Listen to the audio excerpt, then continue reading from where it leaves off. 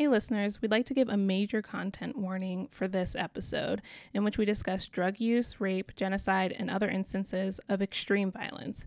Please feel free to skip this episode and check out a different one, or wait until our next episode is released in a fortnight.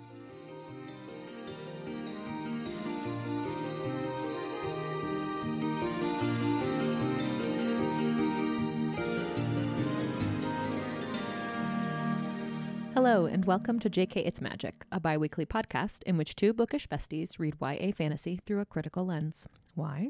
Because critique is our fangirl love language, and because talking about books is pretty magical.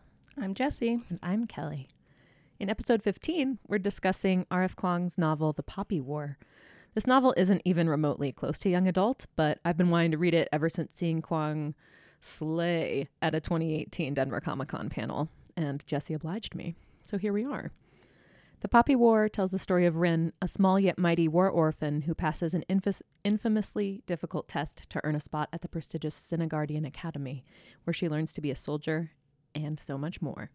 She becomes a shaman, one of the few people who can channel the power of the gods. When the Federation of Mugen, is that how we pronounce that? It's how we pronounce it now, invades Nikan, Rin teams up with other shamans, witnesses unimaginable horrors, and even commits some herself. What did you think? This book turned out to be so different than what I expected it to be. What did you expect? I think I was expecting less gray areas. Like, I thought we would see Rin become a warrior, and I, for some reason, thought we'd spend most of the time at the academy, as opposed to probably 2/3 of the book at war. And I didn't realize it was going to be possibly a series, so I thought we would have it all like nice and wrapped up at the end. So this might be one of the first times I've read adult fantasy, and I really enjoyed how Kuang created this beautiful and intricate world and gave us some extremely complicated characters, even though it made me feel a little confused at the end about how I feel. What about you? The characters were definitely one of the highlights of the book for me, along with the complex shamanic magical system. I thought that was so rad. How Kuang paid so much attention to detail about constructing the pantheon and how the drugs interact with the magic, and we'll talk about all of that. But I love that aspect of the book. The Poppy War challenged me in a lot of ways, particularly with the representations of violence and why we do it, how we do it. But I think that's a really good thing, and I enjoy reading books that make me think and reevaluate. So The Poppy War is definitely one of those. Highly recommend. Time to talk about world building in Through the Wardrobe. What I thought was kind of interesting is a lot of this world building doesn't rely necessarily on descriptions of the current surroundings. So it differs a lot from books like Girls with Paper and Fire, for example, that was very much about like the sensory details of what's happening in the present moment. And what instead the Poppy War is a lot more about relies on history and legend for the world building. And then the reader kind of populates it from there. So we hear about the unification of Nikan under the Red Emperor, relations between the Spearleys, the Federation of Mugen, the legend of the Trifecta, which is the warrior, the gatekeeper, and the Vipress, Tirza, and the tragic history of Spear. And that's honestly what a lot of the world building hinges upon. Yeah, and we don't really get to see anywhere really out of Nakira. We stay... Nikan? Nikan, yeah. Nakira is the name of the people. Nikara. Okay. Mm-hmm. So we don't really leave that. Kind of like when we did Red Children of Blood and Bone. We don't really leave our like specific area where our characters are. We get to see different parts of Nikan, but like we don't see the Longbow Island or the hinterlands and Hesperia. Like we don't get to visit those places, even though they are mentioned quite frequently. Did you pay attention to or notice the gorgeous descriptions of the martial arts and ki? I think it's ki. That's what I thought. Fuck. I'm so white. Yeah. I guess we should have said up front, there are a lot of words we do not know how to pronounce in this book, so we are trying our best. And apologize if we fuck it up, so hold us accountable. I really enjoyed these descriptions. I did martial arts as a kid, not the kind that they're doing here. I studied Japanese martial arts, so very different. But I really enjoyed it a lot. I thought it was really cool. And I think Kuang did a really good job of making sure that the descriptions were fleshed out enough that you could like really see what was going on. And even if you weren't familiar with martial arts, you would understand what was happening. I think so, for sure. Yeah, I did martial arts when I was a kid too. I got my black belt in Taekwondo, and that's Korean, so it's neither, Japanese nor Chinese, which are the two traditions that are most in play here. But I particularly liked the descriptions of physics and how that works in hand-to-hand combat. Here's a quote from page 49 to 50. Martial arts is about action and reaction, angles and trigonometry, the right amount of force applied at the proper vector. Your muscles contract and exert force, and that force is dispelled through to the target. If you build muscle mass, you can exert greater force. If you practice good technique, your force disperses with greater concentration and higher effectiveness. Martial arts is no more complicated than pure physics. I'm not that interested in math or physics, but reading this I could be interested if it were explained to me in these terms. I took college level physics. I wouldn't say it's not hard. I think physics is pretty difficult for me, but I really like this. And one of the things I really liked about the martial arts in this book, especially when we're with Jiang, is that a lot of it had to do with like meditation and like clearing your mind, even though in the end Rin really pushes back on that and decides like she's not going to do it his way. I really like that, like those aspects of the martial arts as well, that like your mind was also kind of a weapon. And that they went into the development of different styles of martial arts, how these families had like their own traditions, I guess, that had been passed on from master to pupil throughout generations. I just think that it's very cool to recuperate that legacy, I guess. Right.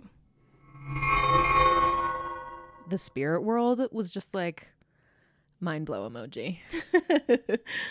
I thought that was so cool, and how she was able to, or the author was able to say that it's profoundly different but at the same time, Rin, when she's in the spirit world, perceives it as if she is in physical space, but they explain it in the exposition saying that it's because your mind has to make sense of it.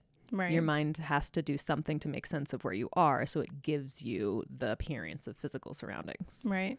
I thought it was really interesting, and it reminded me, I think maybe obviously, or maybe just because I've read a lot of books, but it reminded me a lot of like Greek mythology, how all the gods are like living in one place, and it's like, I guess in Greek mythology it's like on Olympus, but I thought that it reminded me of that a lot. And I don't know that much about Chinese culture, but I wonder if they also have a pantheon of gods similar to Greek mythology. I think there's a lot of different religious traditions from there, and I'm, not familiar with that many of them. I'll look it up and put it in the show notes. Awesome, thanks. I'll read the show notes and then learn. There was a lot of talk about patriotism within the book, which I'm not a fan of patriotism. I'm not a patriotic person, obvi. But there was some talk about what is owed of our leaders. So on page 319, Kara says, if you hold the fate of the country in your hands, if you have accepted your obligation to your people, then your life ceases to be your own. And I thought it was a unique way to look at how once you become a person who's in power, a person who's in charge of taking care of or keeping people in line, kind of, that everything you do should be what's best for the greater good instead of just for yourself. And I liked that depiction of what a leader is supposed to be, even though we see I guess Tirza, she seemed to have done that, but with the Empress, we see that she has some ulterior motives. That's what I was going to say, is that it's interesting that we hear this from Kara and at the same time don't see leaders acting this way at all throughout the novel. Maybe a little bit Zhang, the gatekeeper, he keeps trying to like reinforce to Ren that she shouldn't be taking on the power of the gods because it'll be dangerous, because it will upset the balance in the world. So maybe he's the most like balanced of the leaders that we actually see. But he also like goes and hides and is like, all right, figure it out. So I don't know. We don't have any. This book, one of, I think its defining characteristics is the gray area, like you mentioned Right. in the initial reactions, that we don't, it puts this reader, it makes them have complicated feelings and conflicted feelings about pretty much every situation and every character. Which makes sense because in the real world, our leaders are not always doing the right things. Sometimes they're real shitty and never do the right things. And Like now. yeah. But even the ones who we think of as good leaders have done terrible, awful things. This world also has arranged marriage. I was a little... Child marriage. Yeah, child marriage. Because Rin is 16 when the book starts. I think Right? so. So I guess in some places in the world, that's not considered, that's an adult. But I think forget sometimes that other places still do arranged marriage. And I think when the person who's getting married, if neither of them want to take part in that, it's like in a forced arranged marriage. Maybe there are instances when arranged marriage is okay. I don't know. I have complicated feelings about it. When they're consensual. Right. But Rin obviously was not consenting to that and is like trying to make a deal with her aunt to get out of having to marry some old dude that she doesn't want to be with. And in those conversations with Auntie Fang, I think so. Mhm. Fang. I think that's her name. It sounded like her guardian, right? Rin's Mhm. guardian perhaps was in that situation herself. Yes. Maybe because then she was basically telling Rin how to get your husband addicted to opium so that he becomes like completely dependent on you and eventually like wastes away, and then you get all of his money and property. Yeah.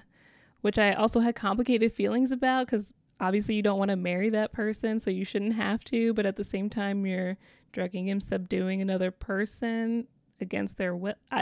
It was very complicated. This is what we mean by there's no ethical like high ground to stand on. Right. Because if it were me and I was in a non-consensual marriage, I probably would also be like, yeah, I'll drug that dude, like, or woman or whoever. Like, I don't care. Like, I don't want anything to do with them. I didn't want this. But at the same time, you're kind of taking that, like, their free will away. It's kind of like, what do you do when there's no good choice? Right, exactly. And survival's at stake. Right.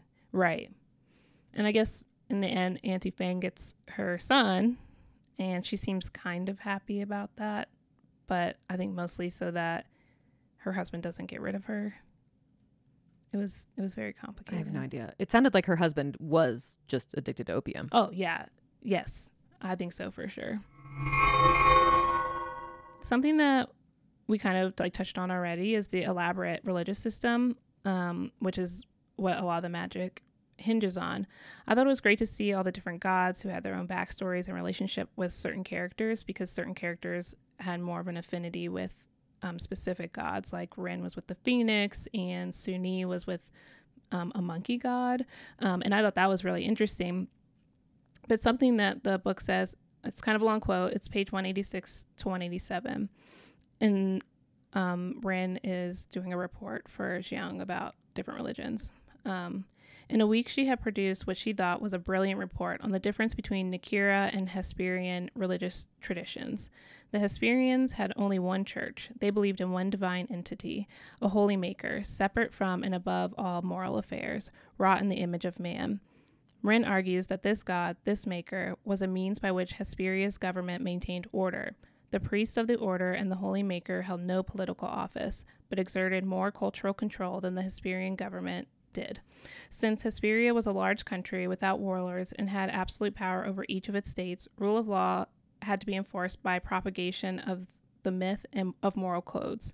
The empire, in contrast, was a country of what Rin labeled superstitious atheists. Gods in Nakan were the heroes of myth, tokens of culture, icons to be acknowledged during important life events like weddings, births, or deaths. They were personifications of emotions that the Nakira themselves felt. And so, religion is merely a social construct in both the East and the West, Rin concluded. The difference lies in their utility. And I really thought this was interesting as a way to think of, in our own world, religions that have one God are often propagated by the government. We see this in our own government where they try and make laws based on moral codes from religion, specifically Christianity in the United States. And we often think of people, not us, but people in our country often think of people who celebrate more than one God as superstitious, like people who believe in witchcraft are seen as superstitious. Or practicing voodoo, for example. Yeah, exactly. But I really liked Ren's description of religion. I'm not sure I 100% agree with her, because I do think obviously there are people who believe in more than one God who are not just superstitious atheists, as she put it. But I really liked her description of how a government can use people's beliefs to like make them do certain things and write their laws and force things on them. I would say the one exception, I don't know if exception is the thing. I guess one exception I can think of to what you're saying about the monotheism being connected to government specifically would be like Hindu nationalism in India. But as far as I don't know if she was necessarily making this distinction between like monotheism and why it's used. I think it was more like the government doesn't have like warlords. It's not like a feudal system essentially. Right. And so they keep people docile because of this moral code. And so Hesperians use religion in order to dictate how they're going to behave, versus religion in Nakan has this other, happens to be polytheistic and also happens to be a little bit more ceremonial. Right. I guess. It seems like it. I really liked her treatment of religion, and it was very complex in the world that Kuang built in this novel. I guess we do see Rin diverge from this sentiment a little bit, because by the end she is serving the Phoenix god. So he's serving her. Yeah, I don't know. I'm not really sure who's in charge in that relationship. I think we see that even within the polytheism, that people are more focused on one god than on each person having like strong feelings towards all of them. Wands out. Let's discuss all things magic. So as you mentioned a few minutes ago, magic in the world of the Poppy War originates from the pantheon of 64 gods in Nakan. And humans themselves are not magic beings, but rather the people who can use magic are shamans, so they can act as conduits or channels for the gods and their powers. It seems that people have an affinity for specific gods, which is kind of interesting. And Jiang insists that understanding the divine as being both inside and outside of the self is the central tenet of being a shaman. And that's on page 194. I really loved how Kuang just went for it with the drugs and the connection to magic and the gods, and how drugs are a way to access the magic. And there's just something about overriding the conscious mind to tap into the rest of our brains and unconscious. I don't know. Have you heard the thing somewhere that we only use X% of our minds as humans? Yes. I think I actually just saw something about it yesterday, and a doctor, Dr. Ken Jeong, who is from The Hangover. He's a licensed doctor. He said something about like 10 to 15%. Like we use 10 to 15% of our brain. It's incredible. Yeah. I'm going to look that up. It sounds wrong. Wow. He's a doctor. And always trust people with names letters after their names or before them. People all over the world have been using entheogenic plants. Did you know that's what they were called? I did not. Entheogenic plants to commune with their respective deities for millennia. Pre-Columbian cultures of Mesoamerica did this. They're and everywhere, all over, independent of one another, before the Columbian exchange, before colonization and exploration. This was happening in different respective corners throughout the world. At the beginning of the book, Rin, and I think it's in the exposition, the narrators mentioning a war on drugs that the Empress has like instituted, and I don't know if that wording was intentional or if there's no other way to to say that, but part of me wonders if some of that stems from the empress who I think is also the vipress. Yes. And is a shaman, but maybe doesn't want anyone else practicing magic. So I wonder if some of her like war on drugs is a way to like control or keep shamans from being able to access certain knowledge. I don't know. I think that maybe question mark, because it seems like the way to keep people from being shamans is to keep them from the knowledge, not necessarily from the drugs. Right. And there's like the different kinds of drugs that Enki that describes. He's in the CK. He describes it to Rin, the like nuggets, the like opium nuggets that the people smoke, which is what gets them really addicted and what's been distributed throughout the countries, versus the like heroin that's just even worse. Right. And the poppy seeds, which is what the shamans tend to use. Right. But even when Alton and Rin are given heroin at the research lab, they both end up at the Pantheon. So I wonder if some of the drugs would take someone who isn't a shaman and take them to the Pantheon anyways. I don't know. I feel like you have to know that it exists and know how to access it. That war on drugs really got to me. Oh, I think that was absolutely intentional. Yeah. Yeah. Shamans are feared in Nakan, but they're also exploited by the Empire for political gain. So the existence of shamans isn't common knowledge, like with normal, like regular people in the Empire, but at the same time, there's an elite team of shaman assassins. But none of them are actually from Nakan. They're all from different places. The doctor Shinto? Enki. No, the one at the research lab. Oh, he's from the Federation. Oh, okay, then I was confused. Oh, so no one in the Federation has shaman. No, they never had any, which is why they were so obsessed with them, with the Spearleys, and with experimenting on them. I wonder what it is that gives someone shaman powers. Like, what is it about their cultures or... that's interesting. I don't know. That wasn't really clear. Maybe in the next book. If there's a next book, maybe.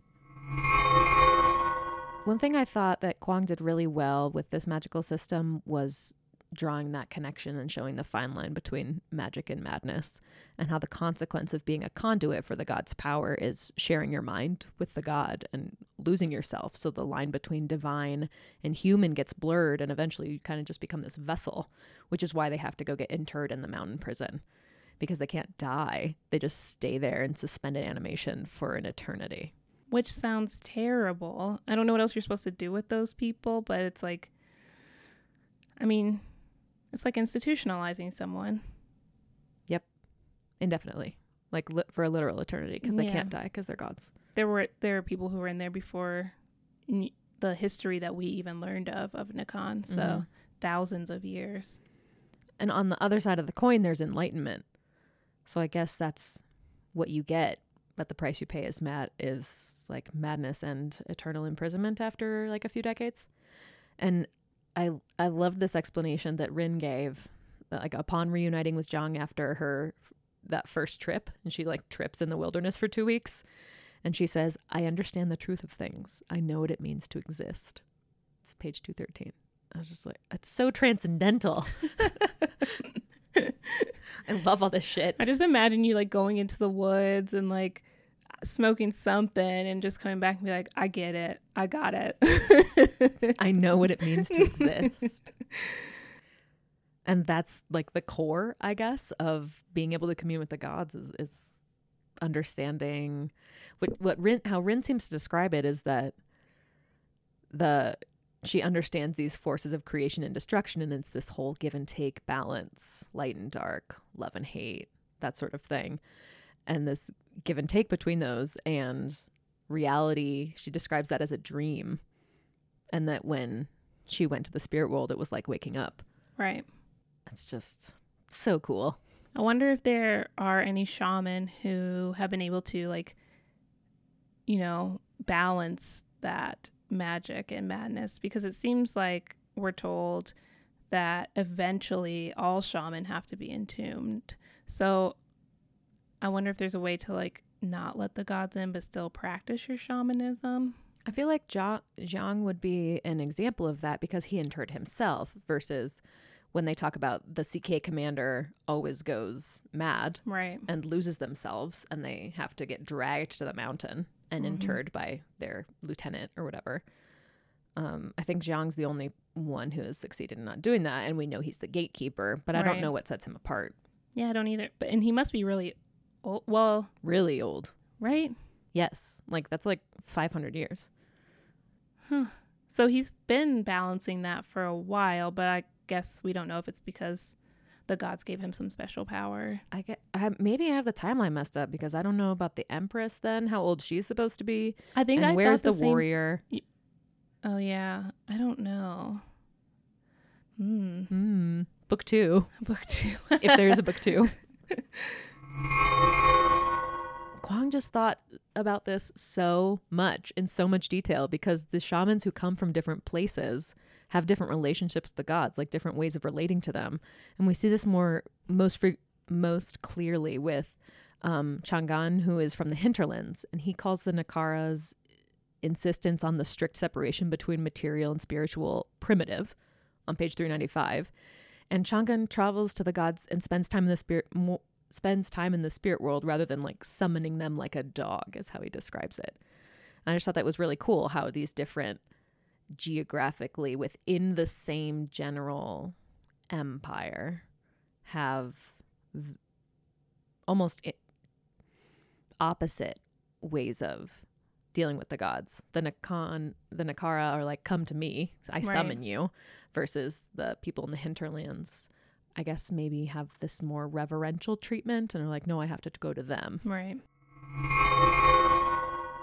And finally, along those same lines, Chang'an and Rin go to the divinatory, which is a part of the spirit realm that Chang'an calls a perspective instead of a place, which kind of gets to my point that I made a few minutes ago about how when they're in the spirit world, their minds just have to, what you see there isn't actually there. It's just what your mind does to cope. I thought that was so cool. Yeah, I really like that. Do you want to talk about the hexagrams? Oh, I just thought they were cool too. I just sound like I'm fangirling her. You are a little bit. I think it's okay. Okay. Well, the magic system was really impressive, I thought. The hexagrams, those are around page 397. They tell how things are now. And that kind of reminded me of the way that I use tarot. And, the people I've learned from how they use tarot.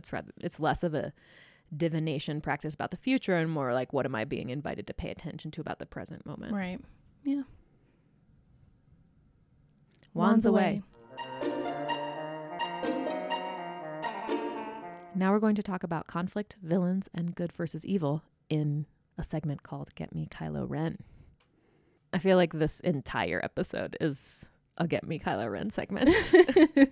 But much more villainous than Kylo Ren. Oh, way worse than Kylo Ren. You can still see the kernel of goodness in Kylo Ren. Yes. I don't know. He's kind of also a douche. Well, yeah. The Poppy War is essentially a story about war and revenge and anger and what happens when those run amok.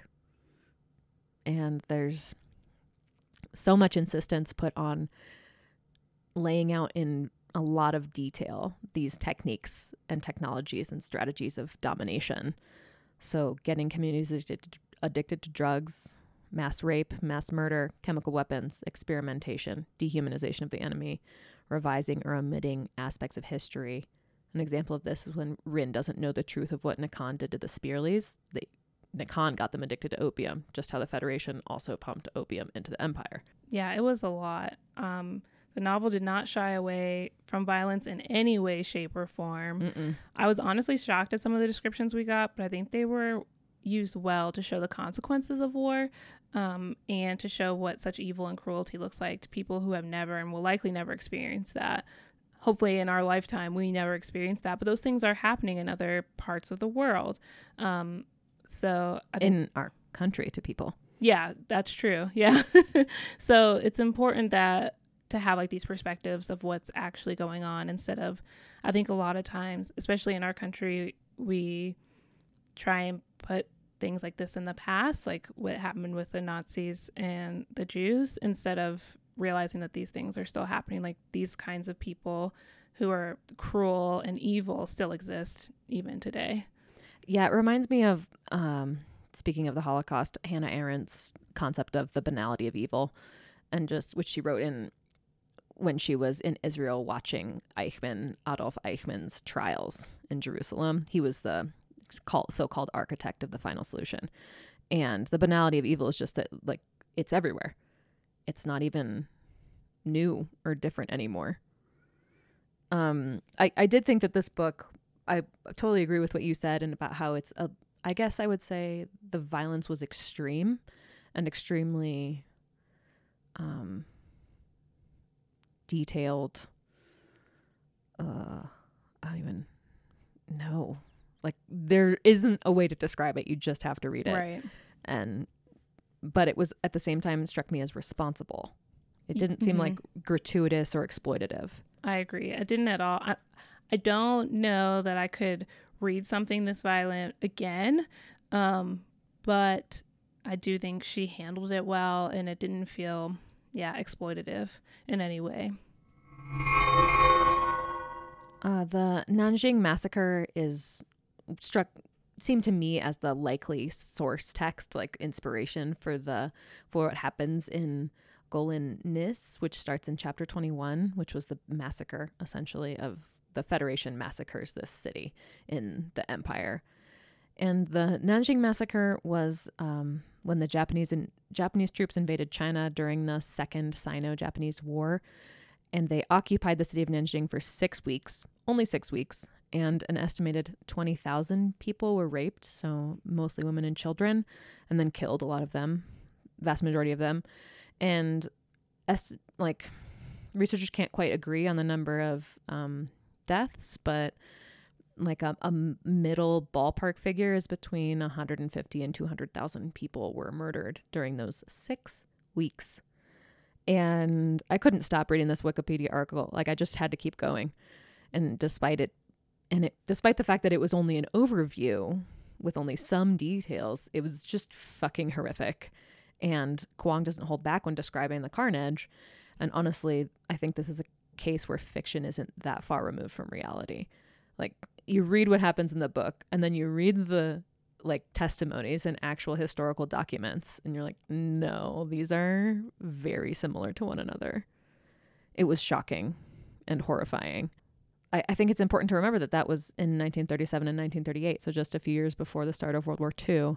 And it was actually this period, the Sino-Japanese War, was smack dab in the middle of what becomes the Chinese Revolution. So what takes China to a communist state in the late 40s, early 50s. This happens right in that sort of bisected by this armed conflict. And I didn't know about any of it until I started researching it for this episode. Yeah, I've never heard of any of this. And I mean, it's kind of a detriment to our education system that we don't really learn about what has happened in other countries unless you specifically take classes on those countries' histories. And even then, those are really only accessible to you in college, if you go to college. Yeah, because I had no idea. Rin is a villain. Do you agree? Yes. I a lot agree. This is one of the points that Kuang made when she was killing it on the Comic-Con panel I saw her on last summer. And she's like, there was some audience question about how do you write your heroes or your heroines to this panel of women authors. And the microphone gets passed to her and she's like, I don't write heroes, I write villains.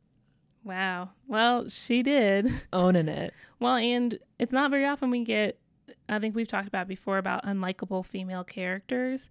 And while I like Rin, I wouldn't be friends with her. I wouldn't hang out with her. One, she's super violent. And I think above and beyond my threshold, which is high.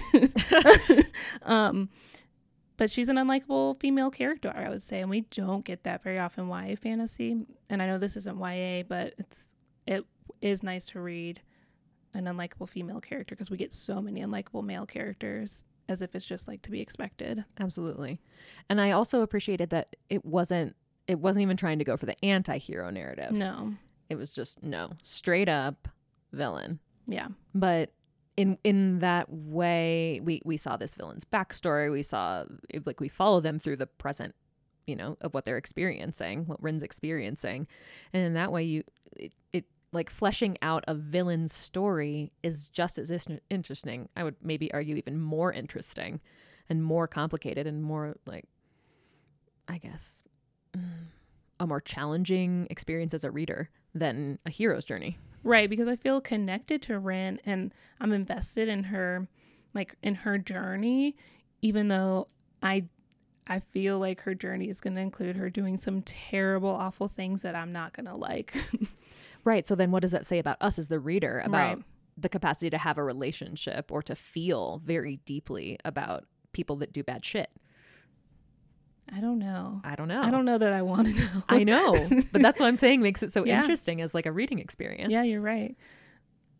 Rin is obsessed with power from the very beginning. And so I kind of expected it to go this way. Also because I saw Kuang at Comic-Con. She's like, I write villains. I was like, oh, okay, I feel like I know where this is going. Right. But Rin craves power, and the more she gets, the more she wants. So the more but power in all sorts of different ways. Knowledge, martial arts skills. Like when she finally gets the ability to commune with the gods, the more she gets, the more she wants. And it's kind of like a drug in that way. Yeah, that's true. Yeah, her desire for revenge and in turn committing an act of genocide pushed her.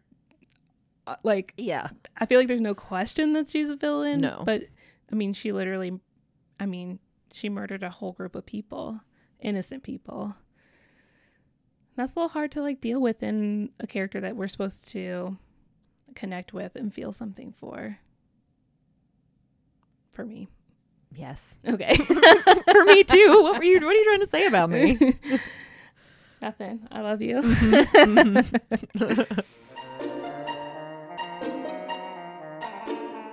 We interrupt these very deep and dark cuts to bring you Show Us Your Fix. Which character do you think deserves their own storyline? Let us know by finding us on Twitter or Instagram at JKMagicPod. My fic that I'd like to see isn't about a particular person. It's more like, I guess, world building. I loved how chapter 23 began with an excerpt from a historical document about the Chulu Korik. Why are you laughing at me? Because when I read that, I was like, Kelly's going to love this, but I feel confused. I love that shit. I love getting like excerpts from in a fiction book, like in a book of fiction, and you're getting an excerpt from another fictional thing. I just love it. And I'm like totally a sucker for when authors cut away from like a main plot to give you some legends or folktales. I just eat that shit up. Like Tale of the Three Brothers in Deathly Hallows. Love it. I just think it's a really effective way to explode the boundaries of a fictional world and give it more depth and texture. I agree. I don't think I want anything yet. I'm really interested to learn about these other places that we haven't been to before. But if there is a second book, I assume we might go to some of them because I'm guessing the Empress has left Nakan. Yeah, Rin's gonna go hunt her down and kill her. Yeah, obvi. If she doesn't, then I will be upset. This is her one act of murder that I'm on board with. Okay, back to the deep cuts. Because just as one does not simply walk into Mordor, one does not simply read fantasy without talking about representations of race, class, and gender. And in this case, pedagogy. This is our segment about power and bodies and how they relate. Gender. Starting off with gender. We do see a patriarchal society, what I would describe as a patriarchal society, for the most part, despite the fact that Nakan is ruled by an empress and Sinigard is also run by a woman. Typically, there's only one woman per year or very few women per year at Sinigard, right? Did I read that right? The name? No, one woman per year. Yeah, that is also what I got from it as well. That made me think of Blackcliff from Saba Tahir's novels. Yeah. And in the year that we start with Ren, we get 3 women in her year, Venka and Niang. Mm-hmm. And I really appreciated that they didn't, even though this seems to be more patriarchal and obviously more men are getting into the academy than women, they didn't seem to be treated differently, with the exception, obviously, of Rin. but I think that's more due to her class. One thing I put under this gender segment is that Rin chooses sterilization, and obviously like anatomy and gender expression don't always go together, don't necessarily have to, but I think it fits here because this does set Rin apart from her classmates, and an option is to just sterilize yourself and be in agony for a few weeks, and then you don't have a uterus anymore, so you don't have a period, so then you don't have to worry about it when you go to class. I was 100% jealous when I read this part because I was like, why can't I do that? Is this a real thing that exists? I should look into this. I don't think it is. I really like that she had no regrets about it. No regrets? Did I write? No, I did not. No, I just think it's funny. I was like, I could have wrote it. I was very tired.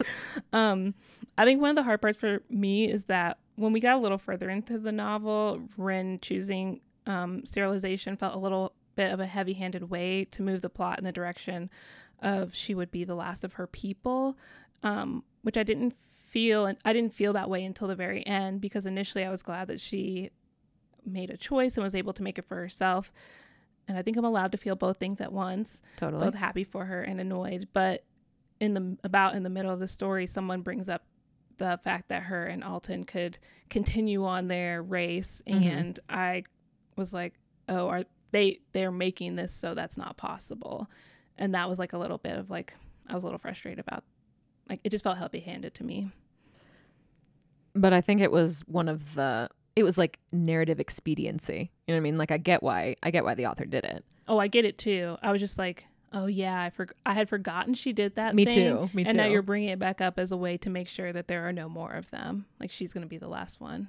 And to make sure that we're not, the reader's not expecting like a love story or a, now we have to repopulate right our people sort of narrative for Rin, because I mean, motherly figure she is not.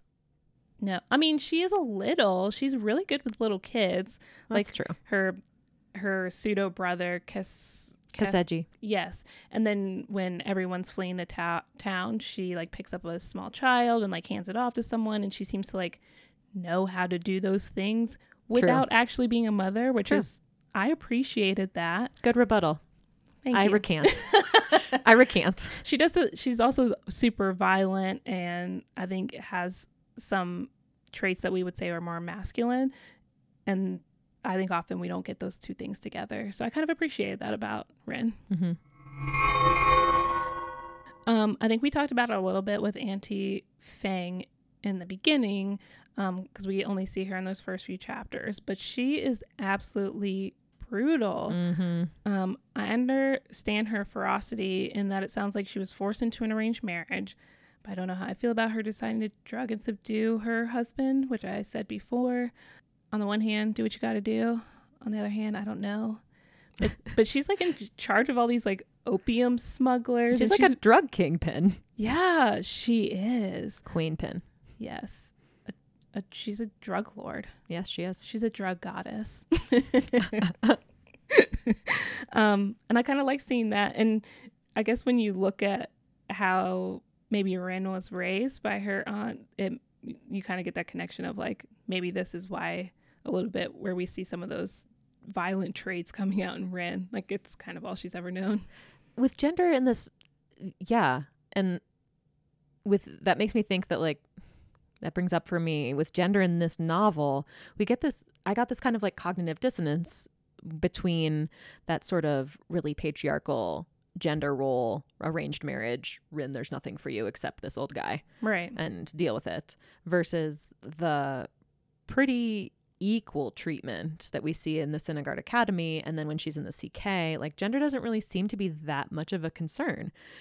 We get all sorts of different depictions of femininity and masculinity, and no one's really pigeonholed depending on their gender expression. Right. And like her friend, who turns out to be her friend, Kate. Yes, he is kind of like, doesn't want to fight people. He like tapped out of his fight in the tournament at the end, which I think is something we would often see depicted as a woman doing instead. And then Neza is described as beautiful instead of handsome. Yes. So we do Good get point. like these blurred lines a little bit where gender is involved, which I appreciated. And it wasn't like a thing. Right. It wasn't heavy-handed, I didn't think. It was just kind of like, no, this is just how it works. Which is how people work. They are an amalgamation of lots of different character traits that shouldn't be associated with masculine and feminine all the time. Yep.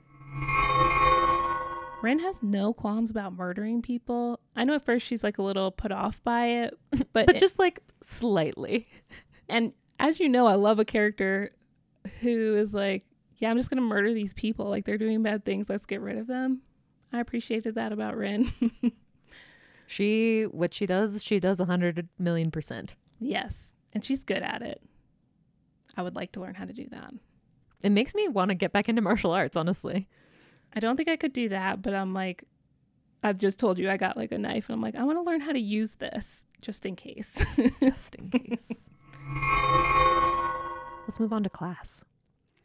The Keiju, which is the exam, the entrance exam for all the different universities system, it seems like, is a way to keep the lower classes hopeful and obedient. And they admit, like students and teachers at Synagard admit that it's a ruse of fairness to preserve the social order and to keep those already in power at the top of the social hierarchy. And Rin even calls the Keiju a drug that, quote, keeps lower classes sedated, end quote, on page 86. Which makes sense when you think about the difference in like the lifestyles of Kite and Rin. Kite had the ability to study every day, which Rin's teacher talks about. Like the upper class kids, they are getting lessons, they're learning martial arts, they're spending all their time, whereas Rin is trying to do it in between like working and taking care of her like adoptive brother. And, in 2 years.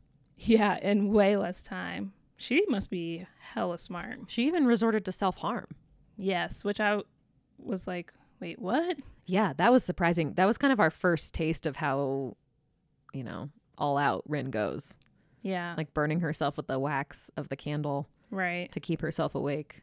But it's hard because you also want her to get out of the situation where she's going to be forced into marrying some old dude she doesn't want to be with anyways. So.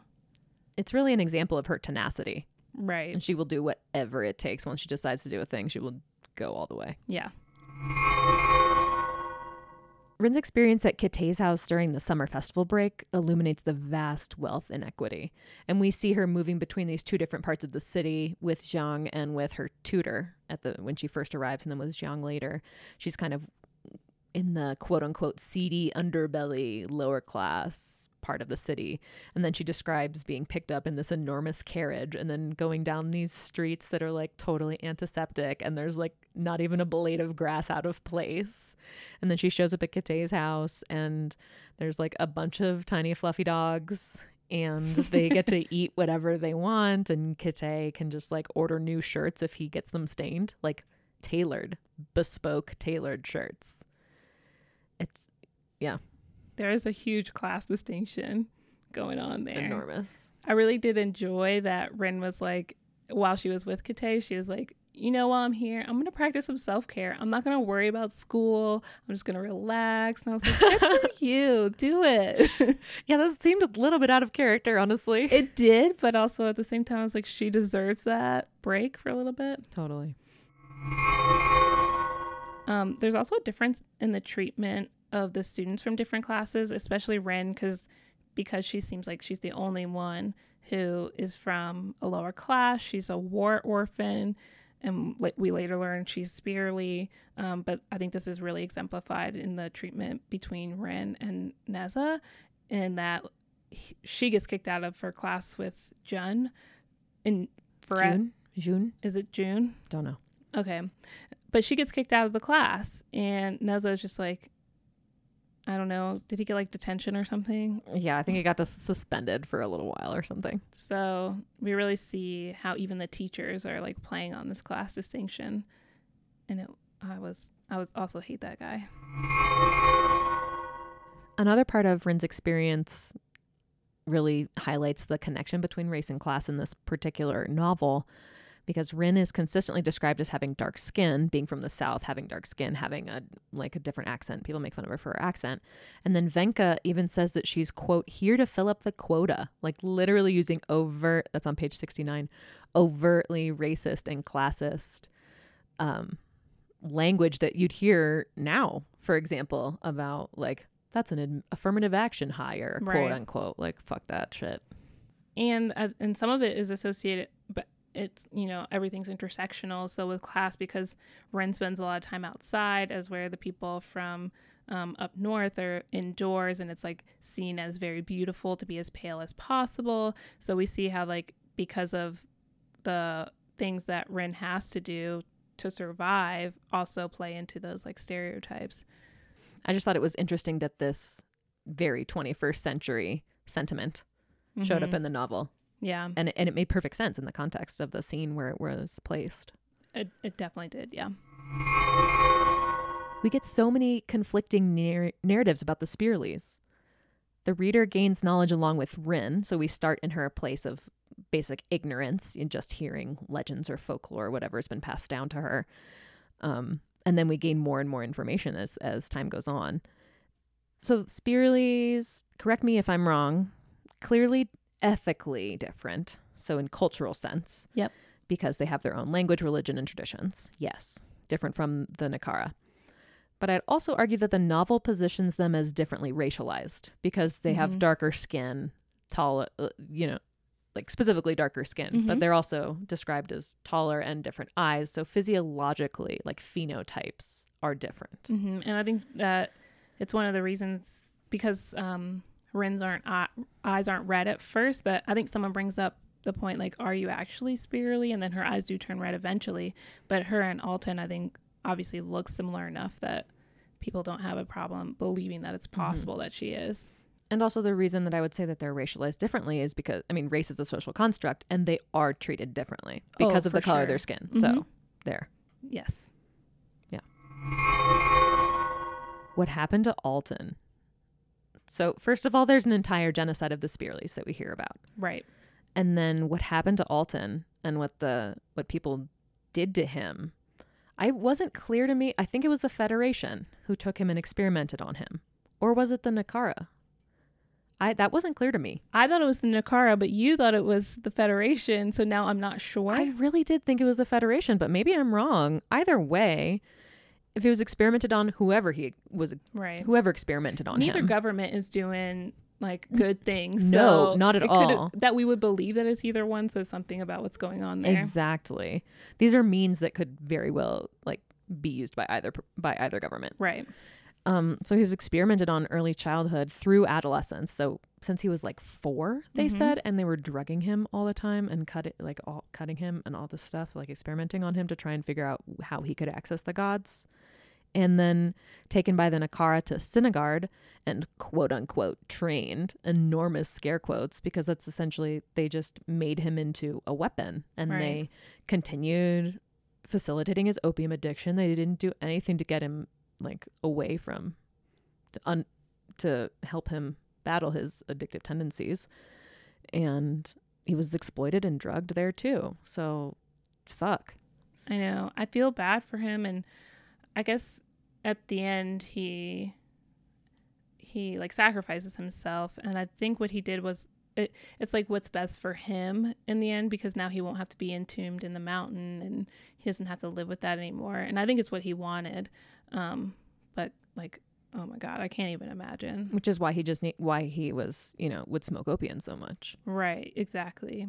And I think in future books, we might see Rin start, like we see it a little bit at the end, but I think we'll see her start to use the drugs more and more often.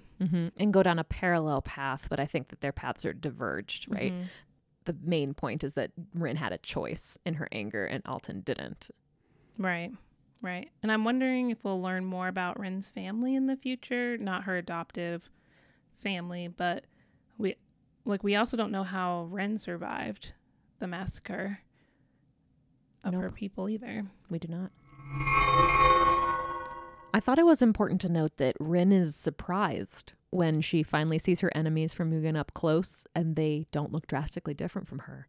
And she makes this point on page 327 to say that she wishes they would have looked monstrous or something like that. And it's because it's much easier to kill and hate when the other doesn't look like the self. Yeah. As an educator, I was paying a lot of attention to the pedagogy in this book and just nerding out over it. I was taking all sorts of notes about this. And let's start with bad pedagogy. So June at Syndergaard is an asshole, very Snape-like in his kind of targeted vendetta against Rin because of her identities. Right. And we see him with Alton in that same way. Once they're both commanders of their own divisions, he doesn't want to interact with Alton or take his advice or comments or whatever. Mm-hmm. Versus we have like Neza, who's more of a Malfoy figure. Yeah. Yeah, okay. Slightly. Oh, no. It's all making sense now. Slightly. So many of the classes at Syndergaard were dedicated to teaching the subject and not the student. So they were just like, oh, here, have all this information rather than tailoring it so that the students get the learning experience that they need. So there's a lot of drilling and memorizing and parroting knowledge and arriving at the correct answer. All of them except for Jiang's lore lessons. As unorthodox as Jiang's methods were, like carrying this pig up a mountain. It did make her stronger. I would have been pissed. I mean, I would have been pissed when they killed it. Now it's my pet. Yeah, exactly. I'd been like, no, this is my pet now. But Jiang did tailor every single thing that they did to Rin. And part of that is because it was individualized instruction, like a 1-to-1 teacher to student ratio is pretty opportune. Like that doesn't happen very often. But I thought it was really great that Jiang mainly asked questions and made Rin do all of the work. And that process, how like that iterative process is what eventually led her worldview to be totally like shattered and blown open and then reconstituted. And that's an example of like how transformative teaching can be. I just think that's so cool. They did a good job with that. And all the teachers seemed a little bit different. Even Urja, who taught strategy, even though he did want them to arrive at the right answer, he would let them like talk through to arrive at that answer, which I think is a better way of teaching than just like saying, here are the answers. You got it. Memorize them. Very helpful. I love this line by Zhang on page 185. He says, "Don't be silly. I'm not a god. I'm a mortal who has woken up, and there's power in awareness." I just thought that was applicable in so many different areas. Syndergaard has students thriving on competition. One, if the academy can only accommodate a certain number of students, they should have more testing to weed out extra candidates instead of having them train for a year and then kicking them out. It's so brutal. It's so mean. And then they can't get a job or get into any of the other, I guess there are other academies because they just spent a year somewhere else. And two, we see how the sense of competition keeps the students from forming relationships, causes stress and anxiety. And I think many of those students could use the skills of learning to work together. I mean, we see it later where Neza and Ren pair up and they are like really good at fighting together, but they could have known that for like 4 years. And instead they're spending all this time hating each other and being very competitive because each teacher can only take a certain amount of students. And I was like, oh, I hate this. I don't like competition. It's not a very good way to learn. It just seems too stressful. Yeah. Kind of along those same lines, Rin craves praise from her masters. So it's all about beating out other students to be the best, right? And she craves this praise so much that the exposition calls achievement a high for her on page 95. And that just hit me so hard. Like I have been there and it just makes you feel empty. Because when you turn inward and you're like, when you interrogate your value systems, you're like, wait, what? Why have I been doing what? Just checking off the boxes that other people set in front of you. Yeah. The achievement trap is real. And I encourage, interrogating it for me was like, I mean, it sucked. Right. And it's like also a constant process because it's how much specifically academia, right, Mm-hmm. trains you to just want to keep being productive and want to keep churning out stuff that you don't really even know what its value is anymore. Which I'm guessing is especially difficult when you have spent so much time in academia. Like, it kind of gives you that sense of like, this is the way things are. And then like, what else do you do? Like, it's all you've been taught to do, you know? I can't imagine. I do. I know profoundly. I'm not jealous of you at all. Finally, it's time for Shipwrecked, a segment about asexuality, sexuality, sex, romance, and relationships. And sometimes we take some liberties and do some shipping of our own. There are no ships in this novel, which I found incredibly refreshing. Surprised myself there. The novel focuses much more on relationships between friends, school rivals, teachers and students, and subordinates and commanders. Right. And I at one point thought the novel was setting us up to have a love triangle between Rin, Alton, and Neza. And now Alton's dead, so we don't have to worry about him. And Neza's been captured, but I feel like if there's a book 2, he'll come back. I don't think he's dead. No, he's the son of the dragon warlord, so they definitely took him prisoner. Yeah. Also, I mean... But also he might have just died in the gas. Kuang is ruthless. I wouldn't put it past her. All right. Yeah, I was okay with no ships for the book. It was fine with me. No sex, no ships. Mm-mm. I think Rin had some feelings toward Alton, but I'm not exactly sure what those feelings were supposed to be, because she like seemed to vacillate back and forth between like brotherly love, like, and he's like a teacher, and she like likes him, so I wasn't really sure what her feelings are. Like but I'm comrade in arms.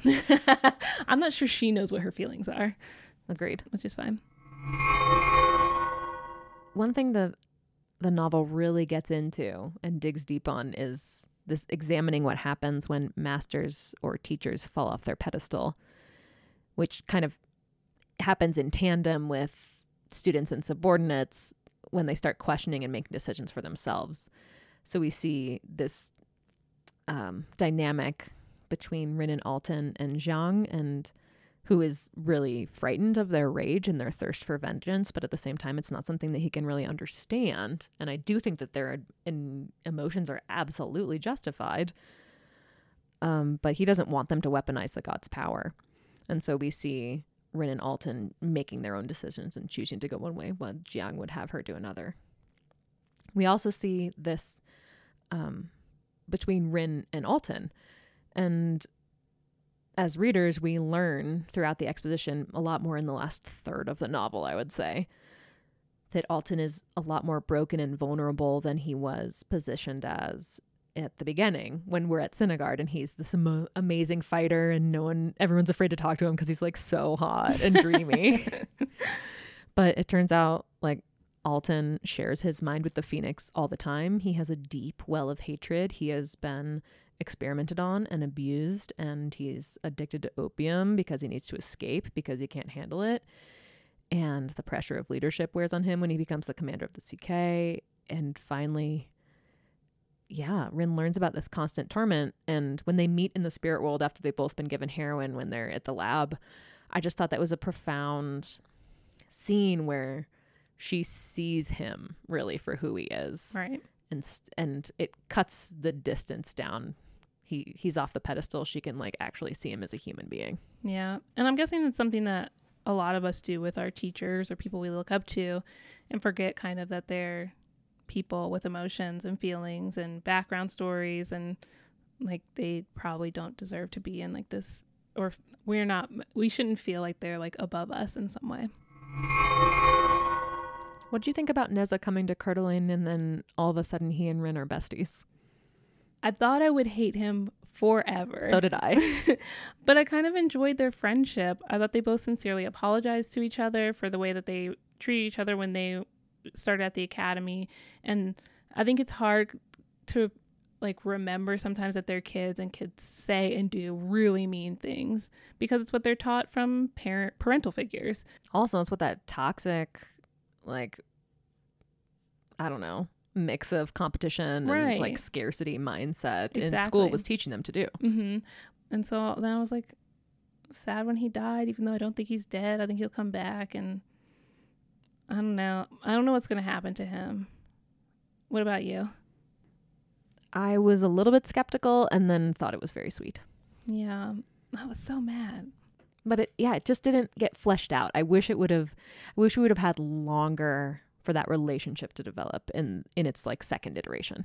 Yeah, like if we spent a little less time in Rin's first year at the academy, we could have had Neza's like and her relationship fleshed out a little bit more while they're all at Coeur d'Alene. And like if there was a ship that was going to happen, it was going to be this one.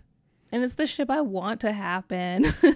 You love enemies to lovers. It's my favorite thing. No questions asked. I don't think Kuang's going to deliver that for you. I'll let you know. All right. God. The last thing I want to mention here is actually about siblings. And I love the concept of anchor twins, which not to be confused with anchor baby. That's not what we're talking about. That's a racist slur and that's awful. Chang'an and Kara complement one another. He's very ethereal and she's very earthly and grounded. And I just thought it was a nice invitation to seek out balance.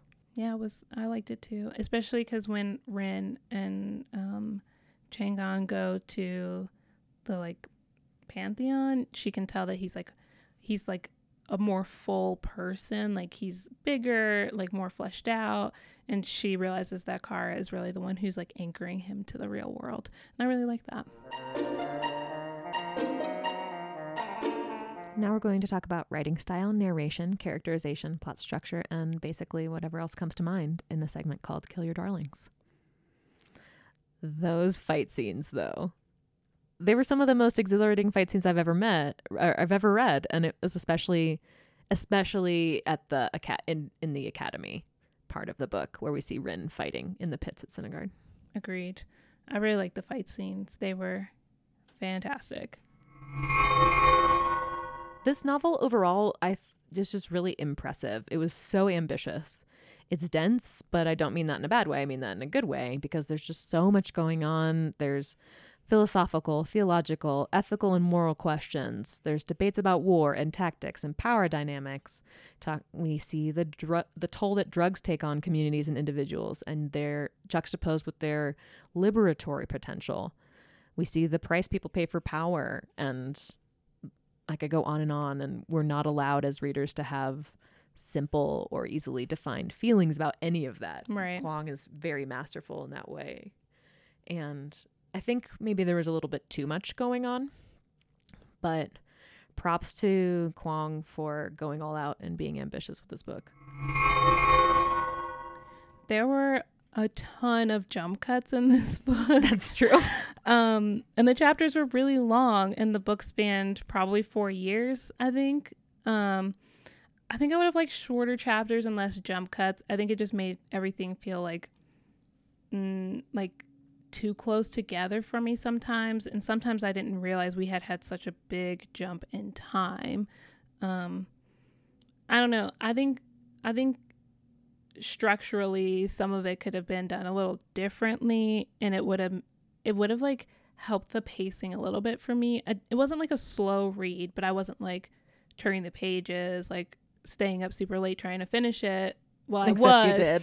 But like, I wasn't like staying up all night regularly reading it, because I think because the jump cuts were there, it was just like a perfect pace to stop in the middle of a chapter.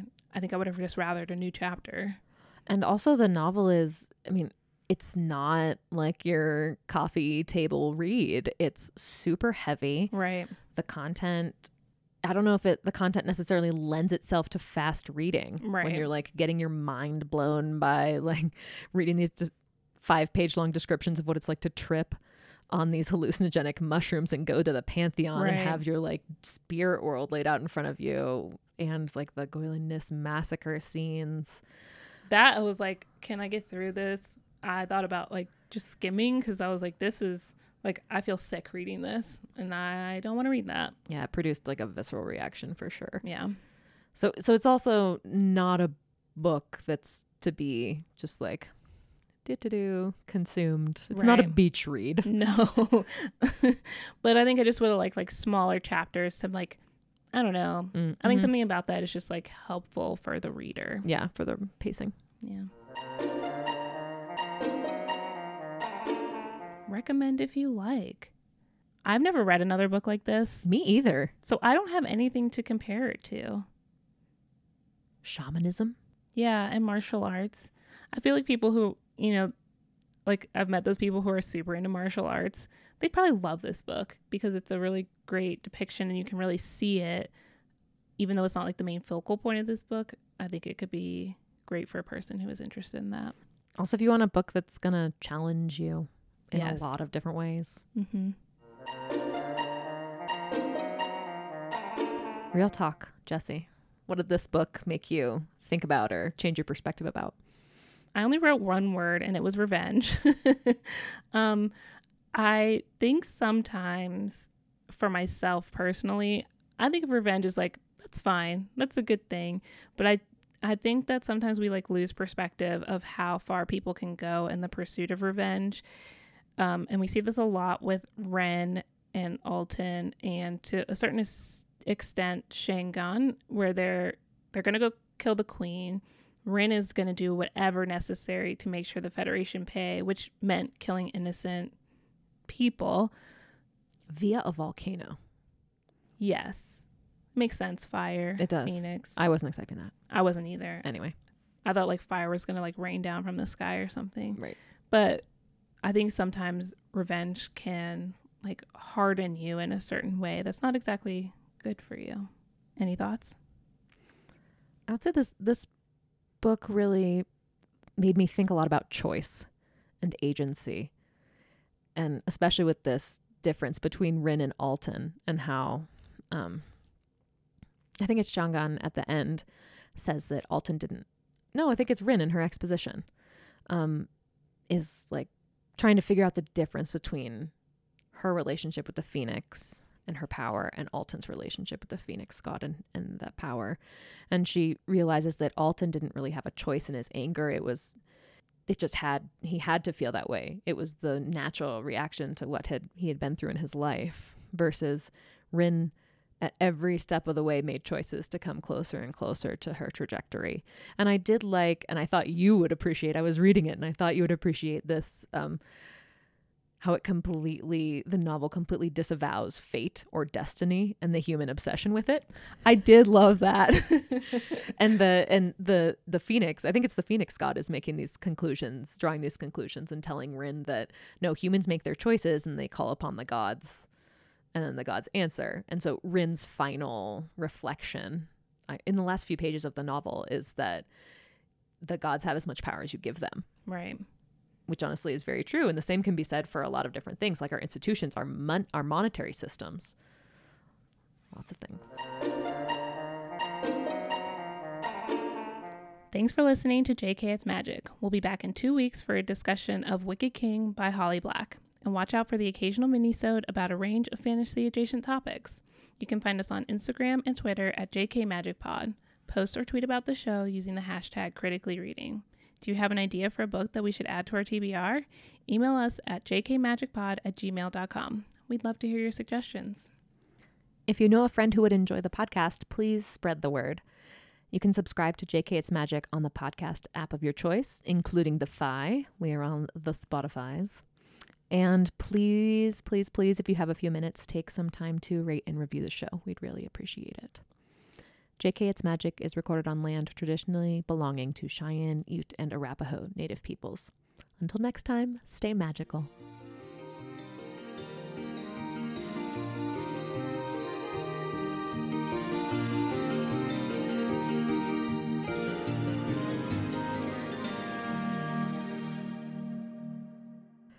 Okay, back to the deep and dark cuts. Because just as one does not simply walk into Mordor, one does not simply read fantasy with what? Fuck. Outtakes.